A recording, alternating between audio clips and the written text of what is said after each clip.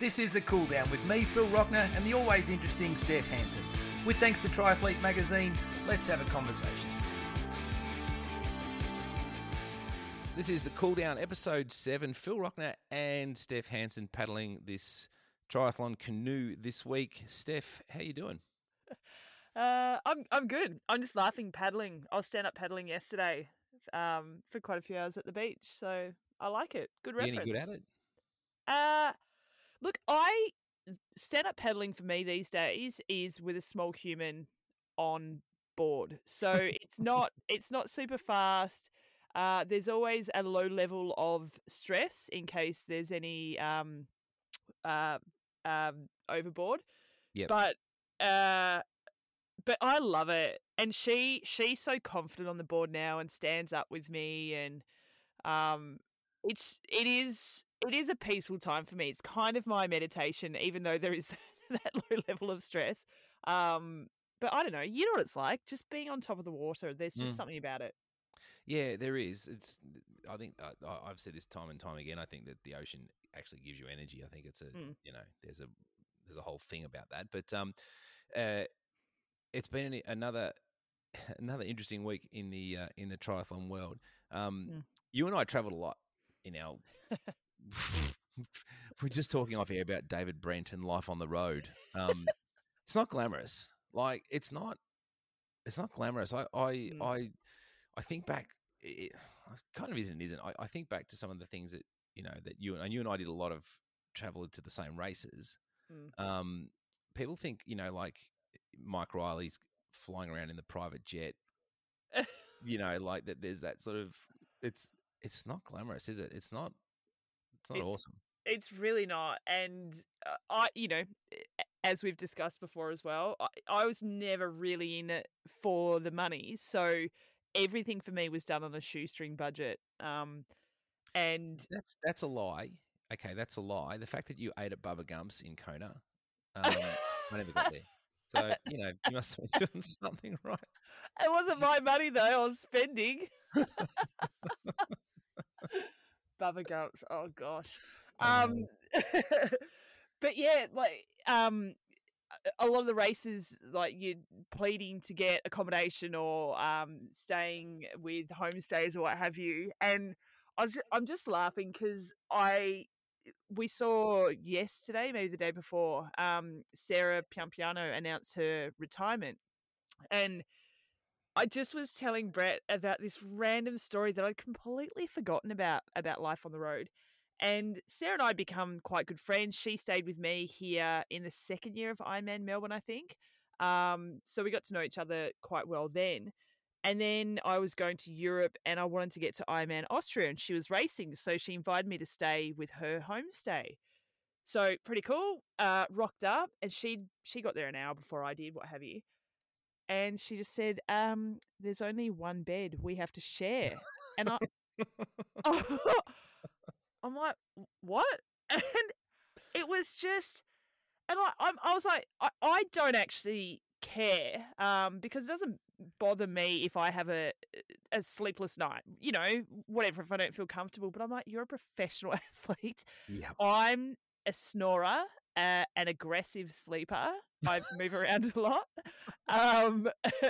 That's definitely in the genes. Frankie is the most aggressive sleeper. I was about to say I've ever slept with, which I haven't. Anyway, that's let's move on. Oh God, it's so early when we're recording this. Anyway, I'm also, full disclosure, a massive drooler. I'm a mouth breather. We're going to some depths here. We are. We totally are. So, but all these things are going on. I'm laying next to, Sarah was going to be on the podium, if not winning that year. I think she came third, that year. And it was so awkward. In this big house, there's only 2 bedrooms. It was in this guy's house who I'd never met or spoken to. He was affiliated with the race. And I'm sharing this bed with Sarah Piampiano. And she was pretty chill about it. But I was like, oh, my God. And you know what it's like when you're working, your work isn't finished when the race is done. You're working till 1, 2 o'clock in the morning, editing photos, doing video content, finishing race reports, all the things. And I'm like, she's going to bed at 8 o'clock. and getting up. Oh god, it was Yeah, just it's messy. horrific. It's so messy. Yeah, it's just I so just random. yeah, I mean, yeah, we did a lot of that sort of. You mentioned sort of that.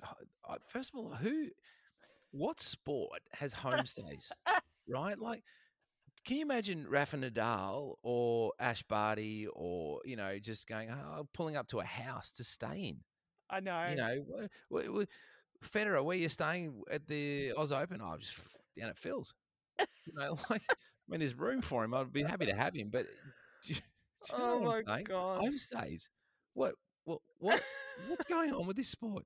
I don't understand.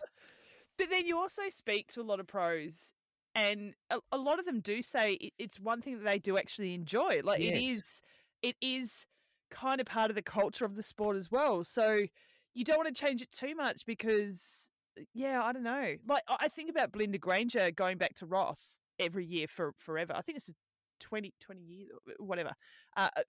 Every year forever. She's the queen of that town. When she rolls into Roth, she is like the honorary whatever. Let's call her queen. I don't know. What do you call her? Mayor? Mayor? Yes. Would it be a mayor? Yeah. Yes. There.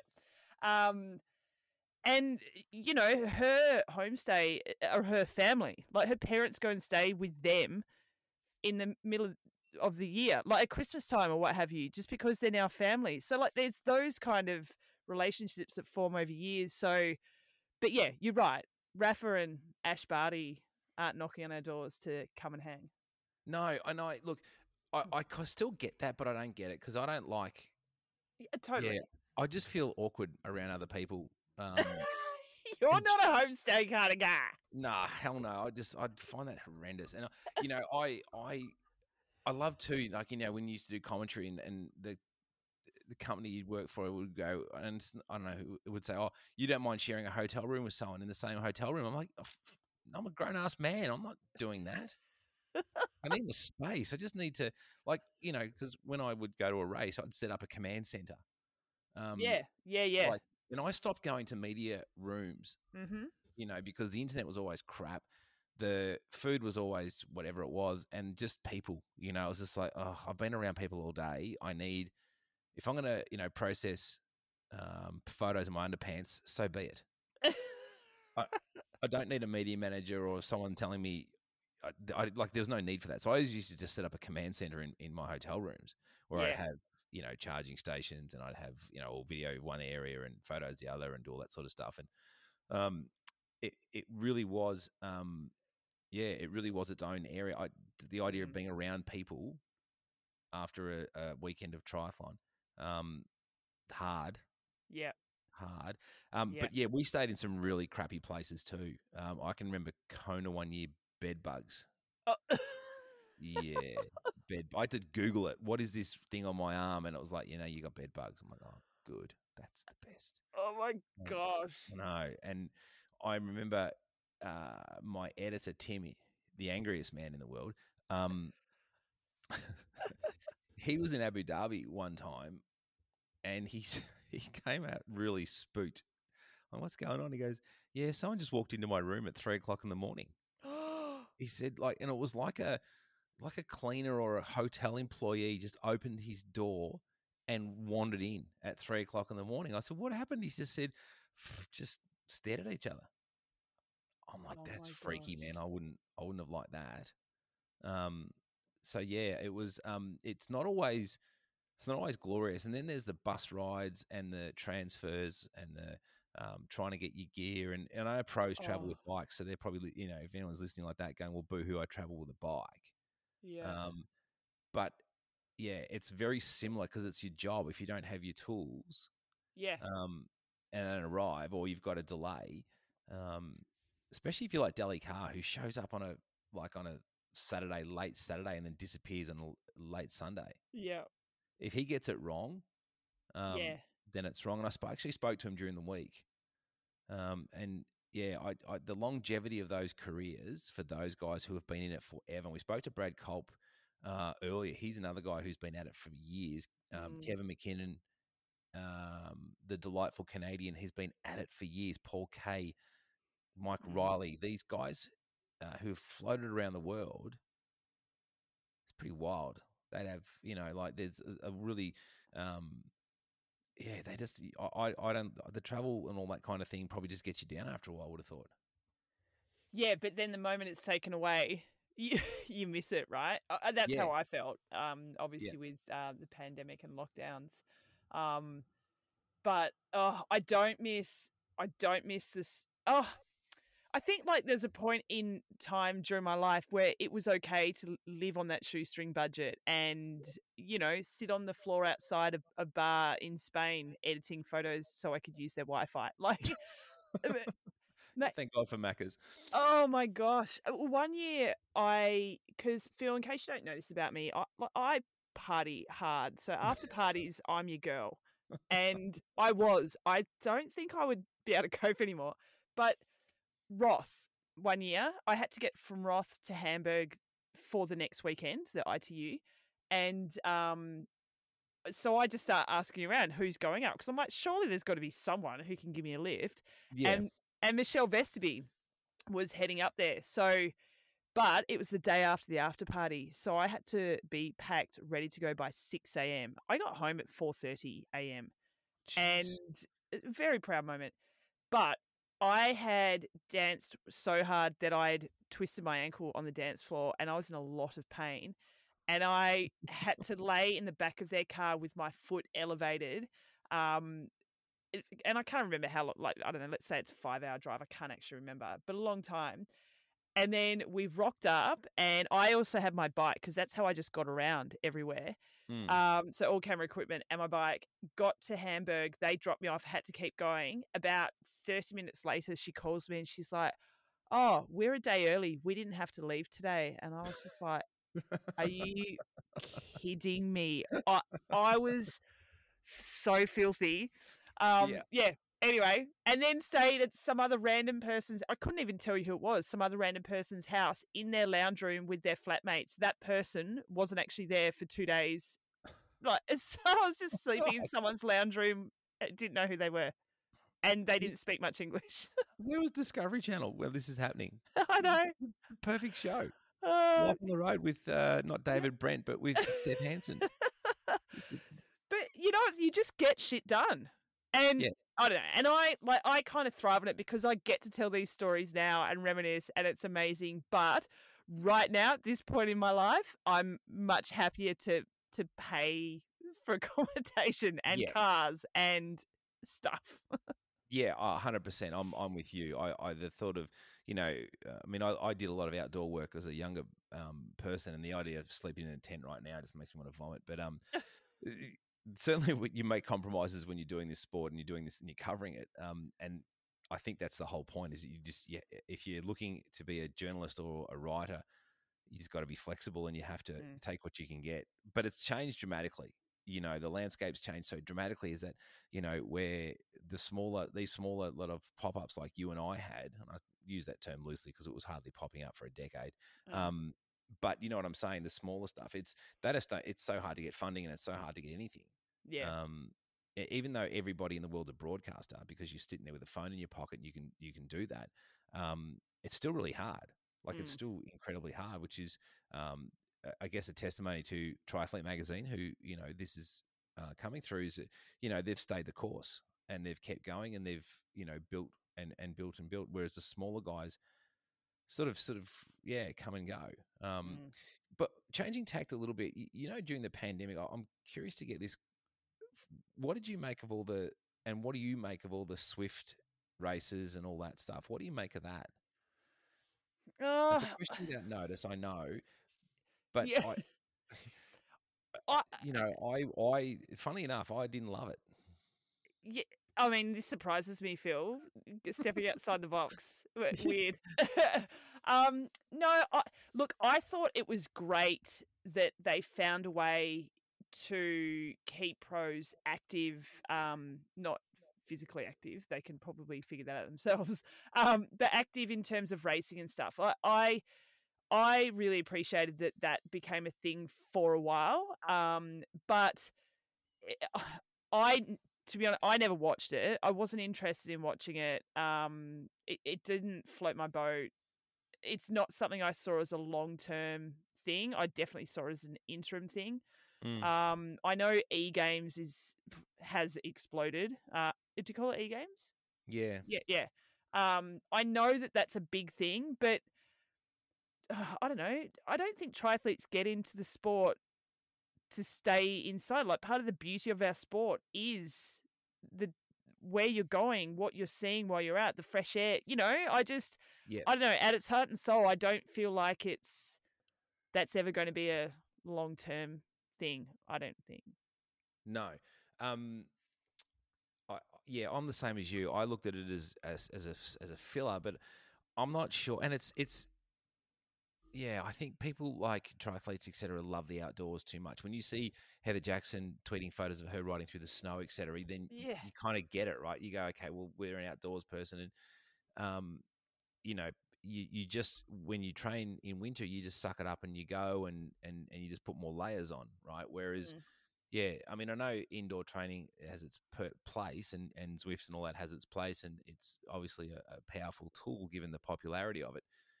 But racing that way, yeah, I battled with it. I know, and look, I thought it was cool too for pandemic style, but as a long term, I'm not sure. I'm not sure it's going to have that sort of pull to keep it going. Although, people are investing in it, and think so. Smarter people than me, which wouldn't be hard. Yeah, it's an interesting one though, isn't it? It's not something I'd really think is going to have a lot of life. I don't know. But Yeah. what does, he says, segueing in, is we get to talk to Flora Duffy. That was a terrible segue. Well, she has a lot of life. She's flying. Yeah, it's not that good, is it? No, We'll get there. not we can do better. You can do better. That was yours. Yeah, that was terrible. On a positive though, we do get to talk to Flora Duffy, who to be honest, I've never interviewed. So it's my first time in the presence, albeit e-presence of the great Olympian. Pretty cool, hey. Yeah. Watching that triathlon, I've not been that excited watching Olympics because I find the Olympics. The courses and like watching the London Olympics to me was I almost thought it was going to be the death knell of the sport in the Olympics. Really? I thought it was the most boring thing I've ever watched. Watching the Brownlees win, and now that's not. It's just the course. The course didn't do it for me, and it was a bit pedestrian. Is that that whole era of the Olympics is just a 10K run with wet hair. Yeah. Okay. Yeah. We're sort of in that area, and I watched them roll around, and the Brownlees played it so beautifully and ran so hard, and but they didn't have to do the usual off the front sort of antics. And I just thought, oh man, if they don't get this right, that bike ride was so pedestrian. Yeah. I thought that the sport was in trouble. Yeah. Right. But watching Flora, that run of Flora's was 10K culmination of years and years and years. Now, they're not saying that the other gold medal winners haven't had that, but I don't know. There's something about Flora Duffy watching that. Oh, absolutely. Just quickly back to the London Olympics. I totally appreciate what you're saying about the men, but the women's race has got to be one of the greatest races. Lisa Norden, Nicola Spierig, with that sprint finish. But for me, but for me, and that absolutely incredible. I was so invested in Erin Dencham's story, and for her to come third, and she was amazing. It was just, that was incredible because the shit show that she had to go through to get to the start line. I'm surprised she even got around that course. Like, it just, but it's the story as well. Like, obviously I was heavily invested in Erin. But anyway, so sorry, sidebar, because this is meant to be like a 5-minute intro. We're really good at this. What did you even talk about before that? Oh, Flora, that's right, the person we're meant to be talking to.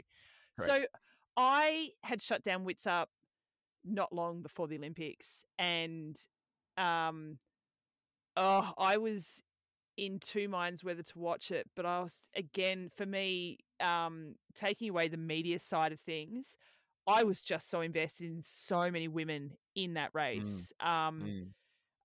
Flora, obviously, Jess Learmonth, we'd become, quite close over the last couple of years. She was doing some stuff with us with Wits Up, and I was like, no, I'm watching this as a friend. Yeah. And it was really interesting for me to watch it as purely a spectator, not having to write an article afterwards or Mm, really, and I just became a super fan again. yeah. And it was really ace because I could really get into Flora just Terminator style. Like, it was just phenomenal.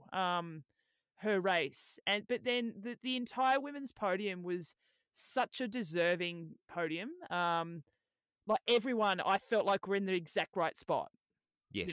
across that finishing line. Yep. Yeah. Um, Do you know it's yeah. it I remember hearing Kieran Perkins talk, who was, for those of you who don't know, he was a great 1500-meter swimmer, won gold in Barcelona and then backed up in Atlanta.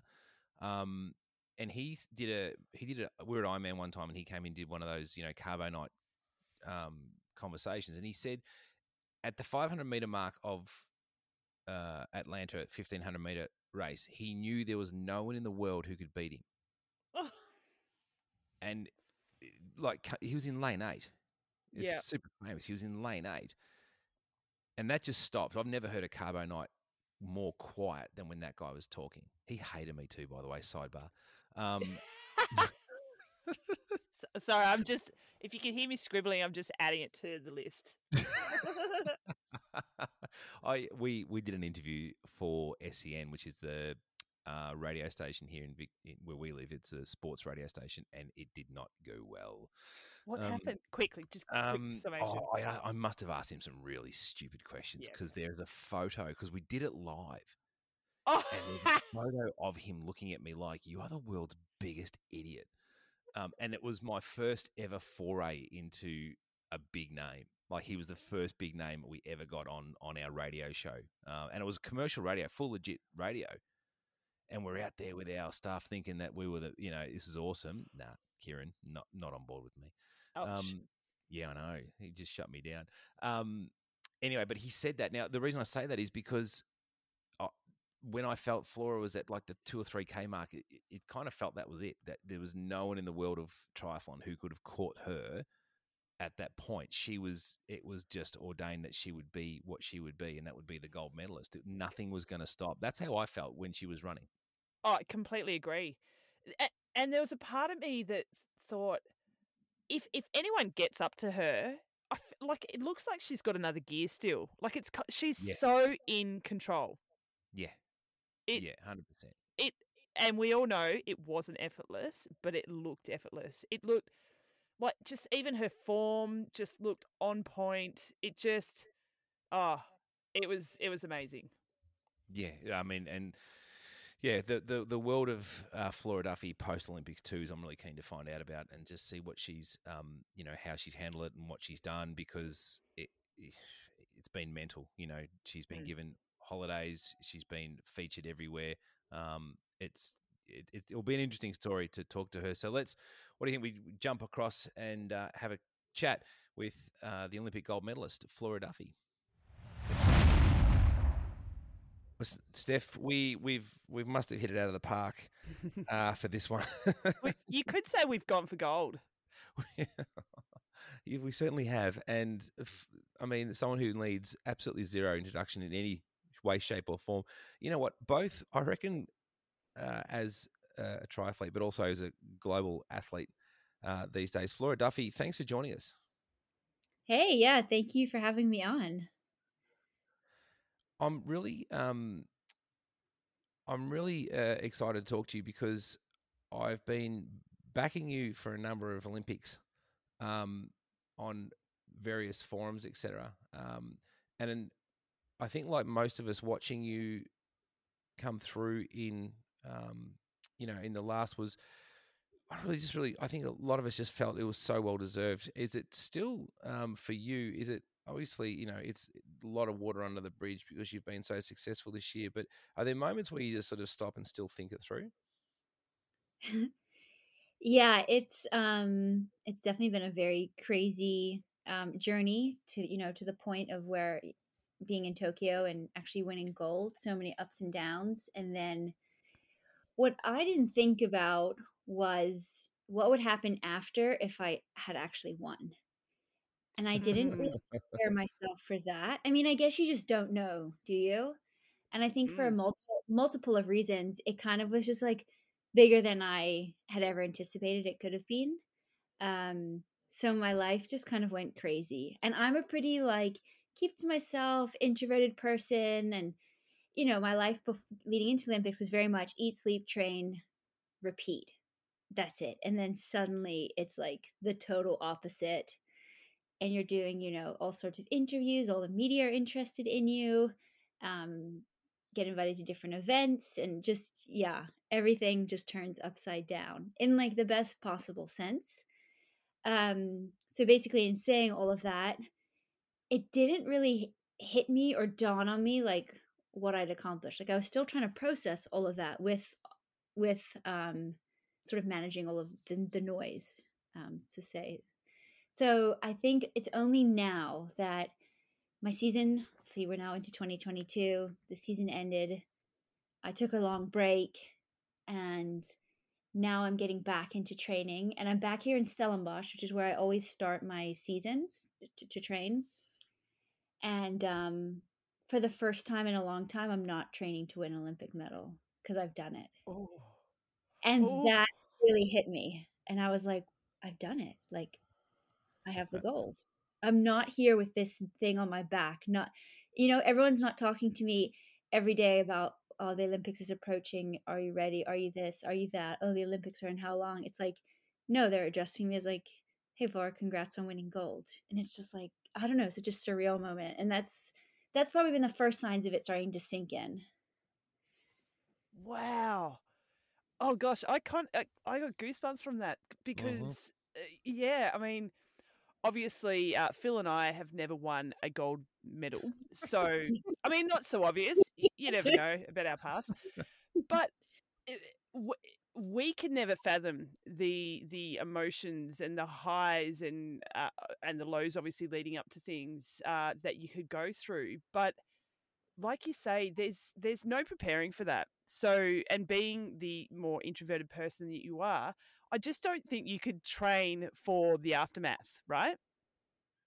No, absolutely not. It was just, Mhm. yeah, absolutely nuts. In one sense, um, COVID protocols and everything probably saved me a tiny bit because there was less, I guess, media in Tokyo, and you had to leave the country 2 days after, and so um, a lot of the stuff was done via Zoom or online in terms of my interviews. So I still was running around like crazy, but not as much as I could have been. So in one sense.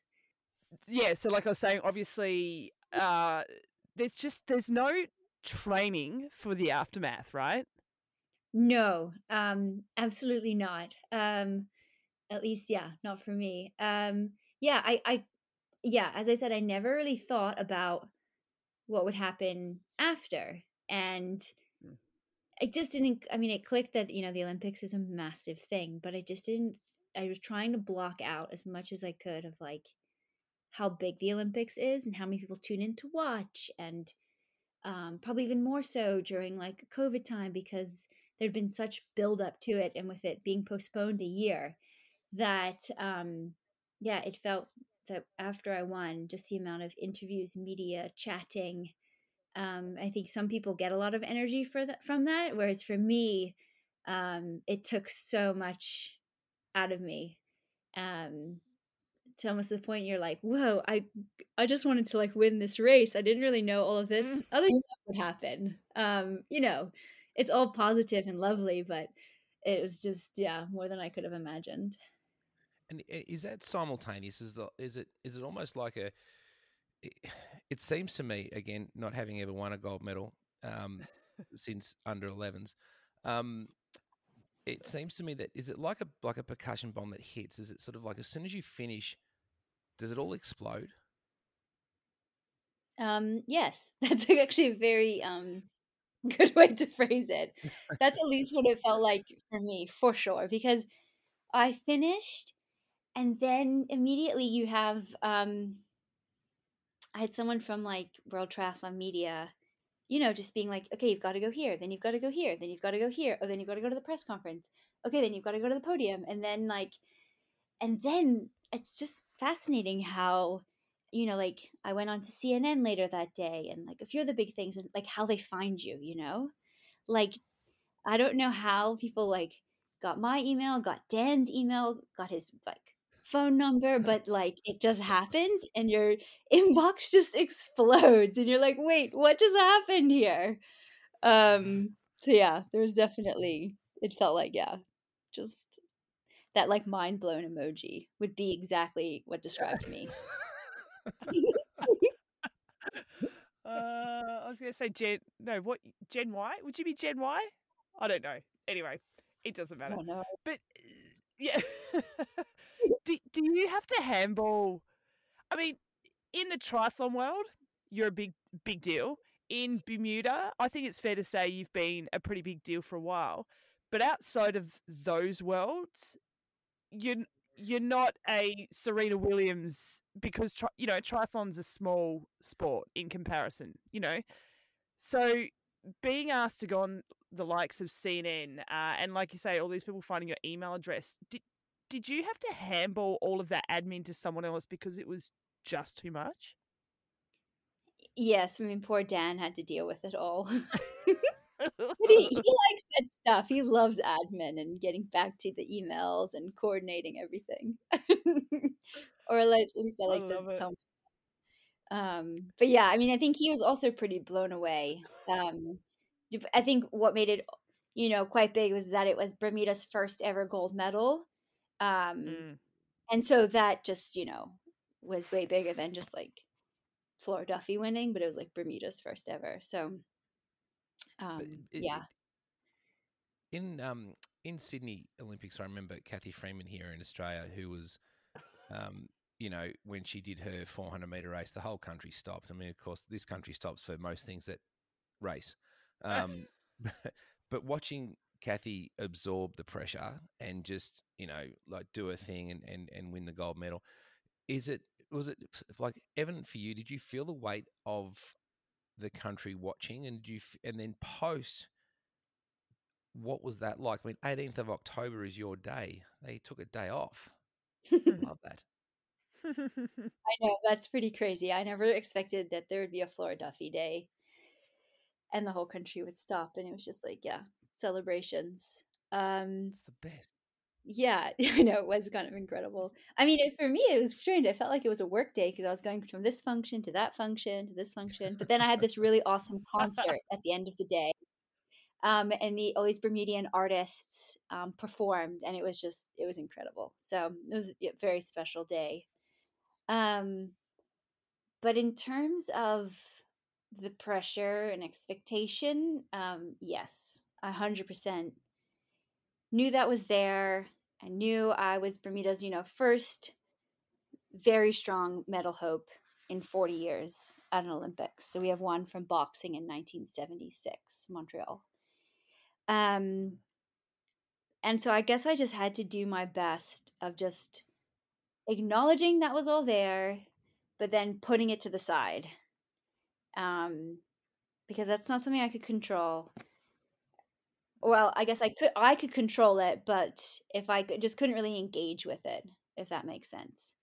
And I was very well protected by friends and Dan and my coaches to let me just kind of do my thing and block out everything that was going around me. And one thing I did was I knew there was a lot of support from back home and everyone was very excited of like what could happen. And so I just turned that around to positive to be like, well, everyone back home has my back and they believe I can do it. And that was a really powerful moment for me to know that I had, the backing of my country and believed I could stand on that pontoon and go for gold. And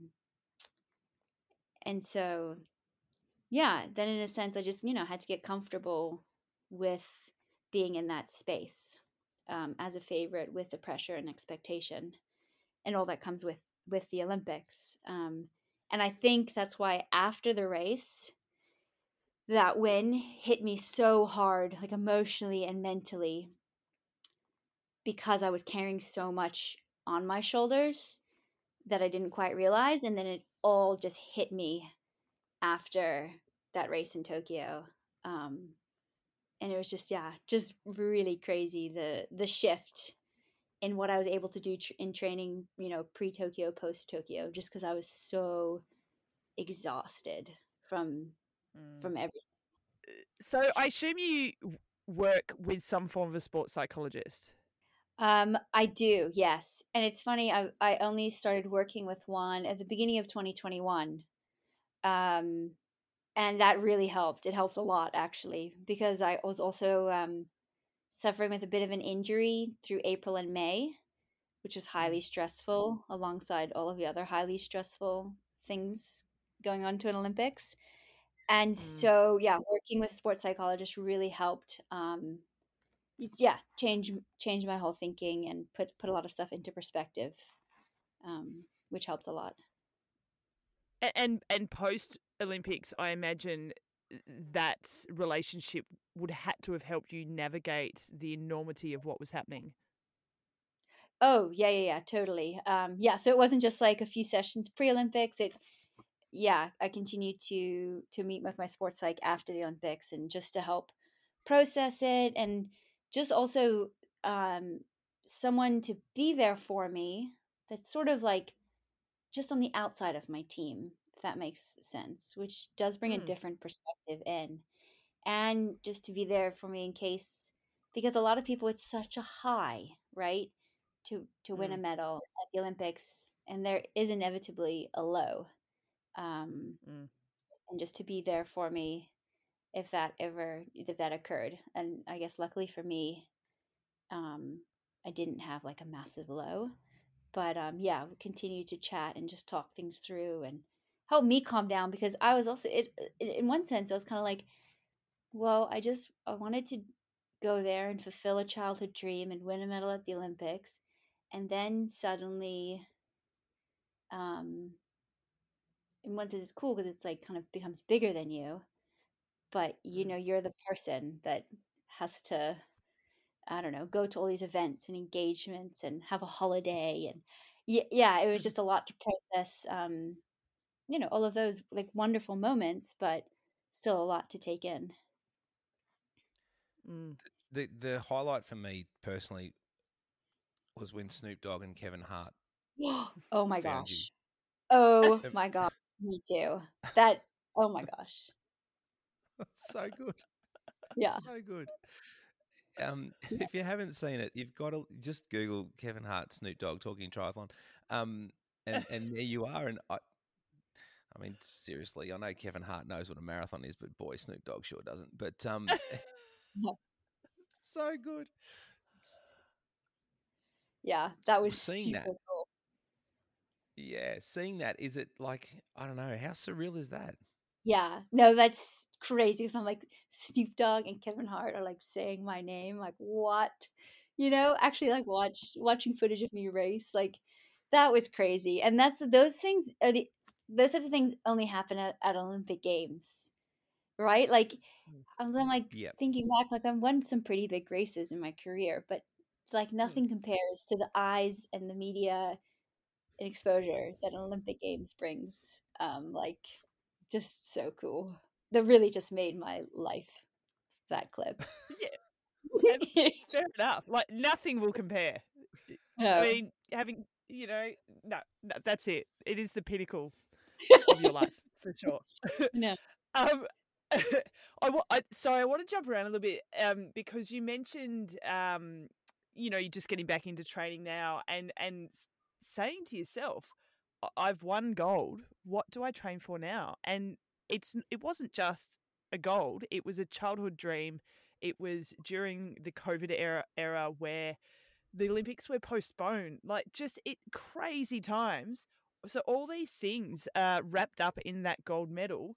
So what do you train for now? Like what is that white rabbit that you're chasing now? Yeah, that's an interesting question. And a good question to ask. And I think for me, I am definitely at a turning point of, well, what is next? Like, why do I keep doing this? And I don't know. I guess I do really enjoy the sport and the racing and the lifestyle that goes with it. Um, Obviously, there's a lot of heartbreak along the way with injuries and whatever else. But yeah, I don't know. I think for me, I haven't quite defined that. And I think I need this year to figure those things out, um, and get back out there and race, um, after knowing I have accomplished this big dream, and just see how it goes.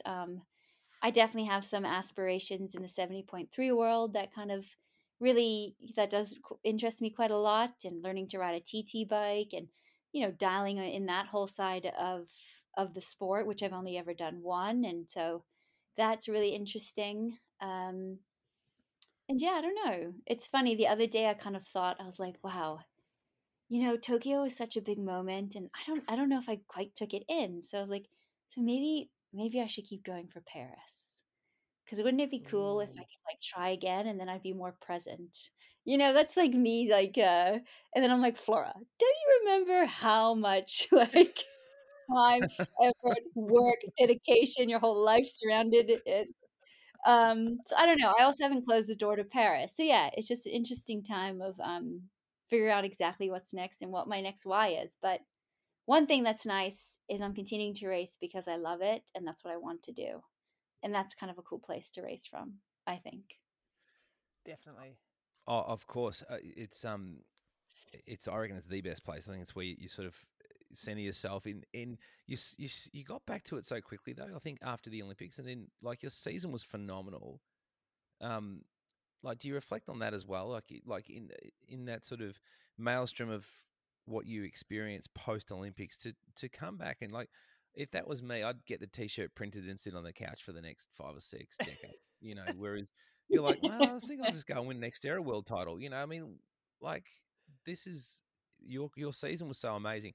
How do you then process that? Is that sort of where you look back now and is it overwhelming, or is it like I have to lower my expectations because last year was so insane? Yeah, I mean, you're right. There will never be another year like 2021.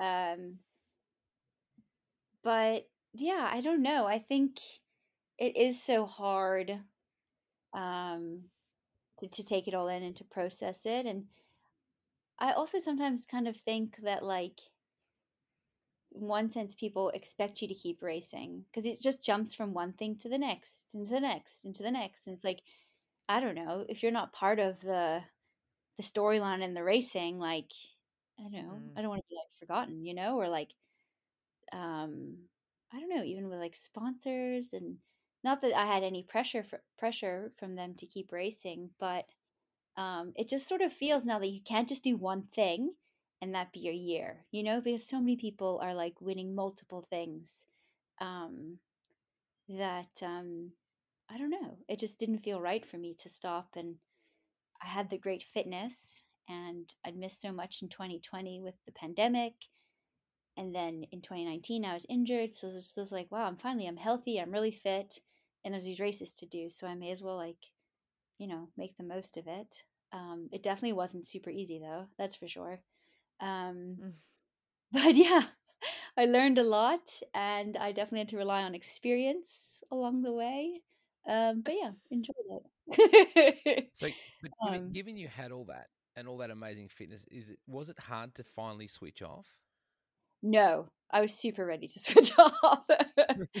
I think after Abu Dhabi, I was like definitely switching off as the weeks went by. Like, I had to have a pretty serious talk with like my coach, and um, he knew this. He was like, you know, it's totally fine if you need to like go back more to just taking some of the basics off in training and lowering the volume, and just like, um, you have a few things you need to tick off throughout the week, um, and just to chill a little bit.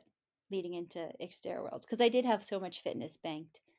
So yeah, saying that, I was definitely super ready to yeah, just to step back and remove myself from the triathlon world, and just, yeah, process the whole entire year. So no, as soon as I finished Xterra Worlds, I was like, triathlon, I'll see you in 6 weeks, but I'm going to go on holiday now. And I did not run, I did not swim, I did not cycle. I just like surfed, hung out. Yes. Yeah, I did like no exercise. It was quite shocking how quickly I was like, just, I don't know, just sleeping in, hanging out, um, which was super nice and definitely needed. Yeah, I mean, I wonder how you would start this year if you didn't have that break. And my guess would Mhm. be not so great. You No. it wasn't just yeah, it wasn't just the physical rest that you needed. From the sounds of things, um, your the adrenaline, the cortisol levels were up for a very extended period of time for you after the Olympics. Yes, absolutely. So, um, yeah, so regardless of almost whatever happened at the Olympics, I was always going to have a big end of season break at the end of 2021, because it had been such a journey to get there. But then, yeah, even more so because of winning gold and everything that happened after, having a big reset, um, and allowing myself that, and not being like, oh, I Mm, should be exercising a little bit in my downtime, like just to give myself the space to just chill and mm. really disconnect, was really vital. And so my coach really pushed me on that, and I accepted and I achieved it. And yeah, it was super important, because I do feel now that I am, enjoying the process of getting back into training. I'm not enjoying how unfit I am. It's actually horrendous. But I it's feel like I it's could all challenge you on that. I got that covered. Yeah. Uh, Flora, I want to ask, and this is going to sound like I'm trying to retire you, and I'm absolutely not. But there's a method to the madness in this question.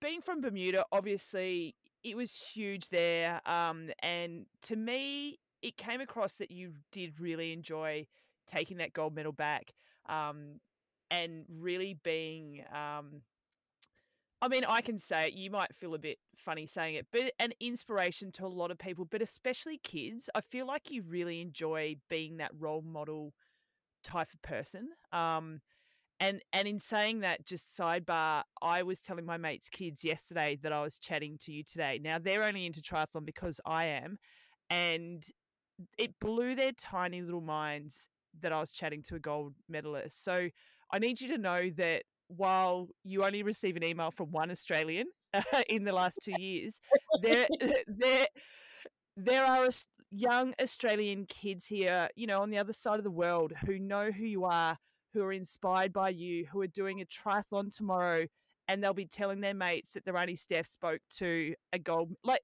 what I'm trying to get at is the reach that you've got, and the inspiration that you are spreading is far and wide.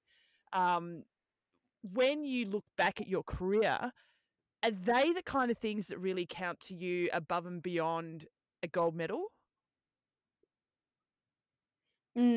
Yeah, wow, that's really special to hear about the kids, Hmm. in Australia. Like, it just always blows my mind. I'm like, wow, they know who I am. Wow, like that's really special. Yeah. And definitely, yeah, I think, um, yeah, ultimately, I think that's definitely, the awards can be forgotten, but to leave a legacy like that, and where what you're doing, the sport becomes bigger than swim, bike, and run, right? Like, it becomes bigger than you, Mm. and it's having a positive impact.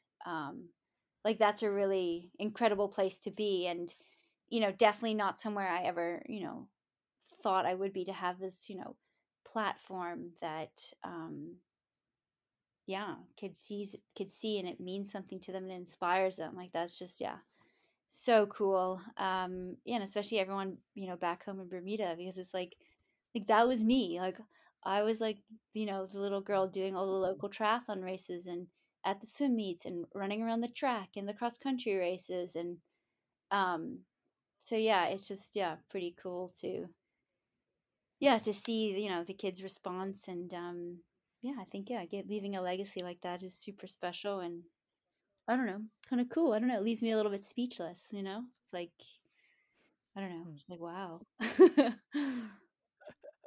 Well, it's yeah, I mean, it's what you've achieved this last season was ridiculous. We definitely talked about you a lot last season, Flora, and just hearing you as well. It's inspiring how you are so composed with this. When I know certainly, as you were saying earlier, you know, you're not. You're certainly not that way inclined. You know, the big publicity seeking person. So it must have been a huge quantum shift for you and for the inner circle and family, etc., to be involved. But we've really enjoyed it and enjoyed our 29 minutes with you. It's so generous of you to give us your time, and thank you for for just being such a wonderful role model for this sport, as also for your the joy of us watching you storm Tokyo and that run, which I won't forget watching and cheering with my lot as well, as we wanted you to get across the line. So thanks so much for being part of this. Yeah, thank you so much. It's been really nice to chat to you both, and yeah, thank you so much for having me on. It's been nice to reminisce about Tokyo and the whole aftermath. Thank you so much. I'm the coolest auntie this weekend. Oh, that's so awesome. Thanks for listening to The Cool Down. Make sure to check out All in the World of Triathlon with Triathlete Magazine.